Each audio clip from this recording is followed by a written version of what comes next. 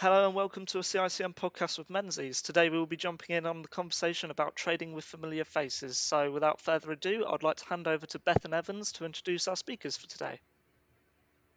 Thanks, Tom. My name's Beth Evans and I'm a partner at Menzies LLP. I'm a licensed insolvency practitioner and I'm joined today by my colleagues Giuseppe Parla, a senior manager and also an insolvency practitioner in the department, and Alex Davies, who is a manager in our restructuring department. So we're going to talk today about, as Tom said, trading with a familiar face. I think it's a situation that many people will have come across where a customer ceases to trade. They owe you money, so you are their creditor. But the same directors go and set up a new company. Newco wants to trade with you. You're a key supplier for them. So, what do you need to think about? Alex, there are lots of issues here. What sorts of things should people be looking out for? So there are lots of things to consider, as you say. Firstly, the first thing I'd be looking at is what's happened to the old company. Is it an insolvency procedure? Is it still active on Companies House? Is it in liquidation? If not, is it in administration? Um, are there assets listed on the company's accounts? If so, what's happened to those assets? Has new code taken them? And if you're a creditor of the previous company, then those assets should be protected for the benefit of for creditors to pay in old debts and not just necessarily being transferred to the new company. Um, Even if you're owed just a small amount of money, and they're a relatively big customer of yours, you need to consider these things because you may not be so lucky next time. Thanks for that. So, what should people be doing about the old debt? Should they be spending money petitioning to wind up the old company? Not necessarily. You may have already lost enough money. Winding up petitions are almost seen as the last resort. You don't want to go and then throw more money at something that you may not necessarily have a return on. So there's a cost benefits analysis to be done. I agree, Alex. It's certainly the final nail in the coffin, I guess, for any relationship that you may aspire to have. So, if you are going to consider the petition route, I think that's where you've got grounds to believe that there's value there where it's been wrongly dissipated, the assets, or taken by the director or the newco. So, as you can appreciate, the liquidator or administrator has powers to claw back that value and have it distributed back to the creditors that owed the money. So, Giuseppe, the question on most suppliers' lips is going to be, is the new co going to pay the old co's debt? That's true, and I guess I'd say why not ask outright. It's a commercial decision for the party at the end of the day, so you can certainly ask the question. Um, if the new co wants to go from strength to strength, it's going to have to please some people, I think. And at the same time, though, you have to ask whether the new company is sustainable. Is it going to have this same problem again cropping up? Um, if it's not, then why wasn't a model put forward such as a company voluntary arrangement? That could have been perhaps a better option for the old company. So that would be where we have a continuation of the old company and there's no sort of ceasing to trade of the old company and setting up new company, but instead drawing a line under that historical debt and simply paying it over time. Is that right? That's right. Yeah. So it could be a proportion of the debt that's been agreed by the creditors. So say perhaps 20p in every pound of the debt owed, and that may be better than paying all the historical debt via a new company. CVAs they're quite complex, and we've done obviously a whole podcast on that previously. But the key feature that I think is a good takeaway point for everyone here is, are they fit, fair, and feasible? This is what us as insolvency practitioners would do when we're looking at a set of proposals with the directors at that stage where the nominee, but we're looking to see, is it fit, fair, and feasible what's being put to the creditors? And obviously, when trading on with a familiar face, I think this is a good mantra to keep in mind. Ultimately, we're trying to protect ourselves from any potential second loss. So we've seen this feasibility aspect arise in prepackaged administrations as well, haven't we? With the requirement for NewCo to have an independent review undertaken. Yes, that's right. So where purchasers of the business are the same individuals as the old company, they're advised to obtain an independent review from what's called an evaluator. Now, these evaluators have industry knowledge about insolvency and understand how these deals work. And the point of these is to understand whether the new company is feasible. It looks at things such as business plans, the strategy, funding, and cash flows going forward. If they have had an evaluator's opinion on the pre-packaged administration, this should give you some comfort going forward that it has been looked at by an independent third party and they've agreed that this is the best strategy. Now, the opinion of the evaluator should be disclosed in the proposals. So again, if a company is going into administration, it's always good to have a little flick through the proposals and see what the opinion is. Thanks, Alex. I mean, from a practical perspective, though, suppliers may not know that the business has been sold to NewCo until afterwards. And the outcome of that feasibility review is not going to be reported until, as you say, the administrator's proposals. Those might not be published until several days later, maybe it's a week or so later. So there's likely to be that time lag, isn't there, on getting the document. So the question, I suppose, for most suppliers is going to be when they find out about the business sale, then negotiating the terms of trade going forward, probably on the telephone, and thinking about how they mitigate and protect against that second loss that we've previously spoken about. Yeah, that's right, Beth. As you say, it's all about mitigating your loss. And when you enter into these negotiations with a new company, it's all about approaching these conversations with a healthy dose of professional skepticism.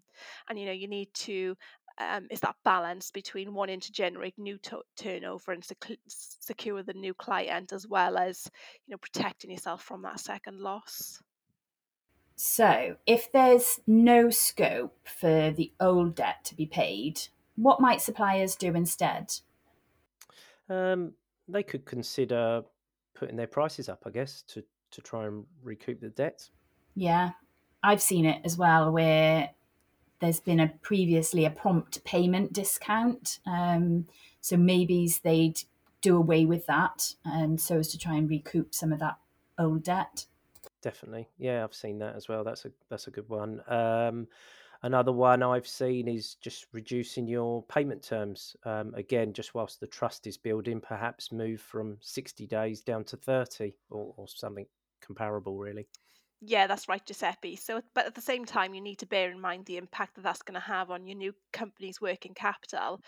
It's a balancing act again. You don't want to drive them out of business, especially if they're a big customer of yours. And here we're back to feasibility, aren't we? And as a supplier, you want to be mindful of that too. Giuseppe, have you got any other pointers? Something I've seen from both sides of the fence, really. So for the clients we act for, but also as an insolvency practitioner, is retention of title claims. I think they can be quite a useful tool, and enables you to recover the stock or items if you've not been paid. Obviously, you need to make sure your items are readily and identifiable so they can be recovered, and you need to ensure that your terms and conditions are fully visible and valid on any invoicing and correspondence. But I guess key from an ROT perspective is act quickly, don't dither, contact the insolvency practitioner, because as soon as one is appointed, obviously our job is to get on and realise the assets. So yeah, don't delay. What else should suppliers be asking or looking out for when they're thinking about trading with a familiar face? I suppose it's all about understanding the reasons for failure. So, was it poor management, exceptional circumstances like the pandemic and lockdowns and Brexit? It could be a contingent liability that's crystallised and has ultimately made the company fold, or it could be a funding issue. And if it is a funding issue, is new company going to have a funding issue? And if so, how is it going to resolve it? It's all about painting the picture to understand the business and its operations going forward. Yeah, I mean, I've actually seen a lovely little business recently with exactly that you've mentioned. A significant liability has arisen, and so the business is most likely going to be forced into an insolvency process. The underlying business is sound, though. Nothing untoward appears to have been going on. It's likely that it will be pre-packed, so a pre-packaged administration. And of course, they're going to need key suppliers on that journey with them. At the same time, the new company that buys that business out of the administration is going to have to raise funds to be able to buy it, and for its working capital.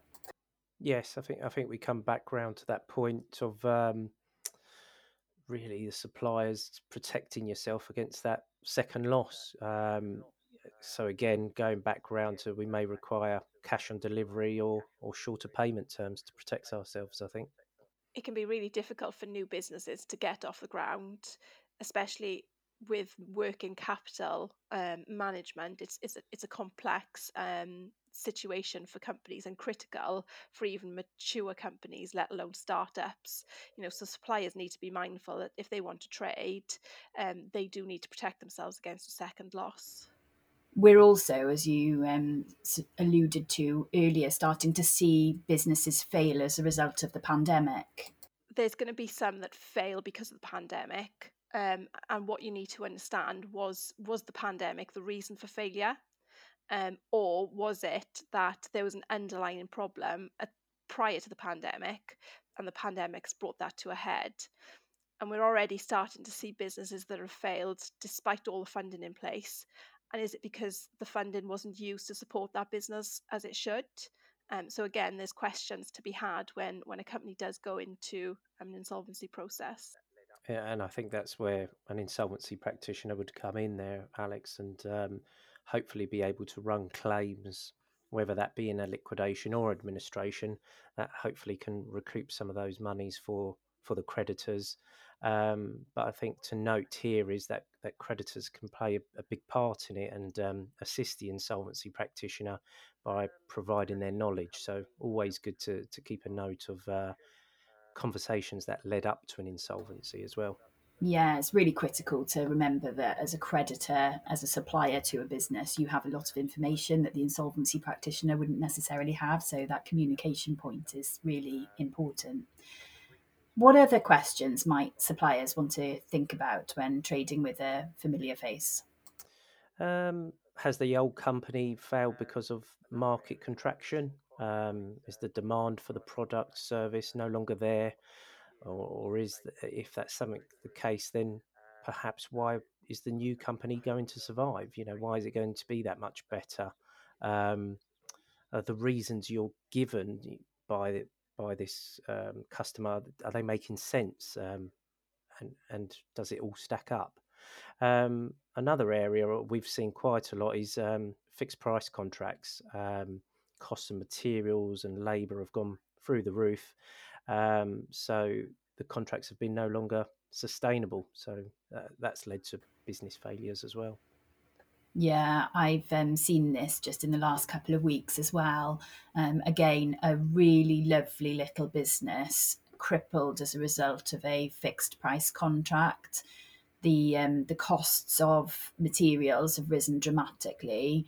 Supply has also been difficult as a result of Brexit, and an increase in the price of the contract has not been successfully negotiated. So the business has had to unfortunately cease to trade. It's run out of money and it can't pay the employees. Sadly, jobs have been lost and a lot of people will be out of pocket as a result. Yeah, so if you do see an insolvency like this, I think a way to recoup your loss may well be through the insolvency. So just do make sure your proof of debt is completed and submitted to the insolvency practitioner. Absolutely. We've talked a lot about lots of different issues when trading with a familiar face. Can each of you, Alex and Giuseppe, give me your key takeaways? My top tips would be always to approach these situations with skepticism, do your research, and understand the company that you trade with. Giuseppe? Similar, I think I've mentioned it a couple of times. So being careful that you don't incur that second loss. Think about that fit, fair, and feasible. Are you getting the answers that stack up, make sense? And one other thing just to potentially think about is a personal guarantee. I've seen that a lot with some of our clients we work with, and a personal guarantee can certainly be a good tool to focus the mind. Thank you. And obviously, if anybody's got any issues or needs any help with completing their paperwork, we're always on hand to help them. Thanks very much, both. Yeah, thank you all three of you. Another brilliant podcast from Menzies. If you found this useful, keep an eye for future releases on the CICM social media channels, LinkedIn, Facebook, and Twitter, and catch up on past podcasts in your members area.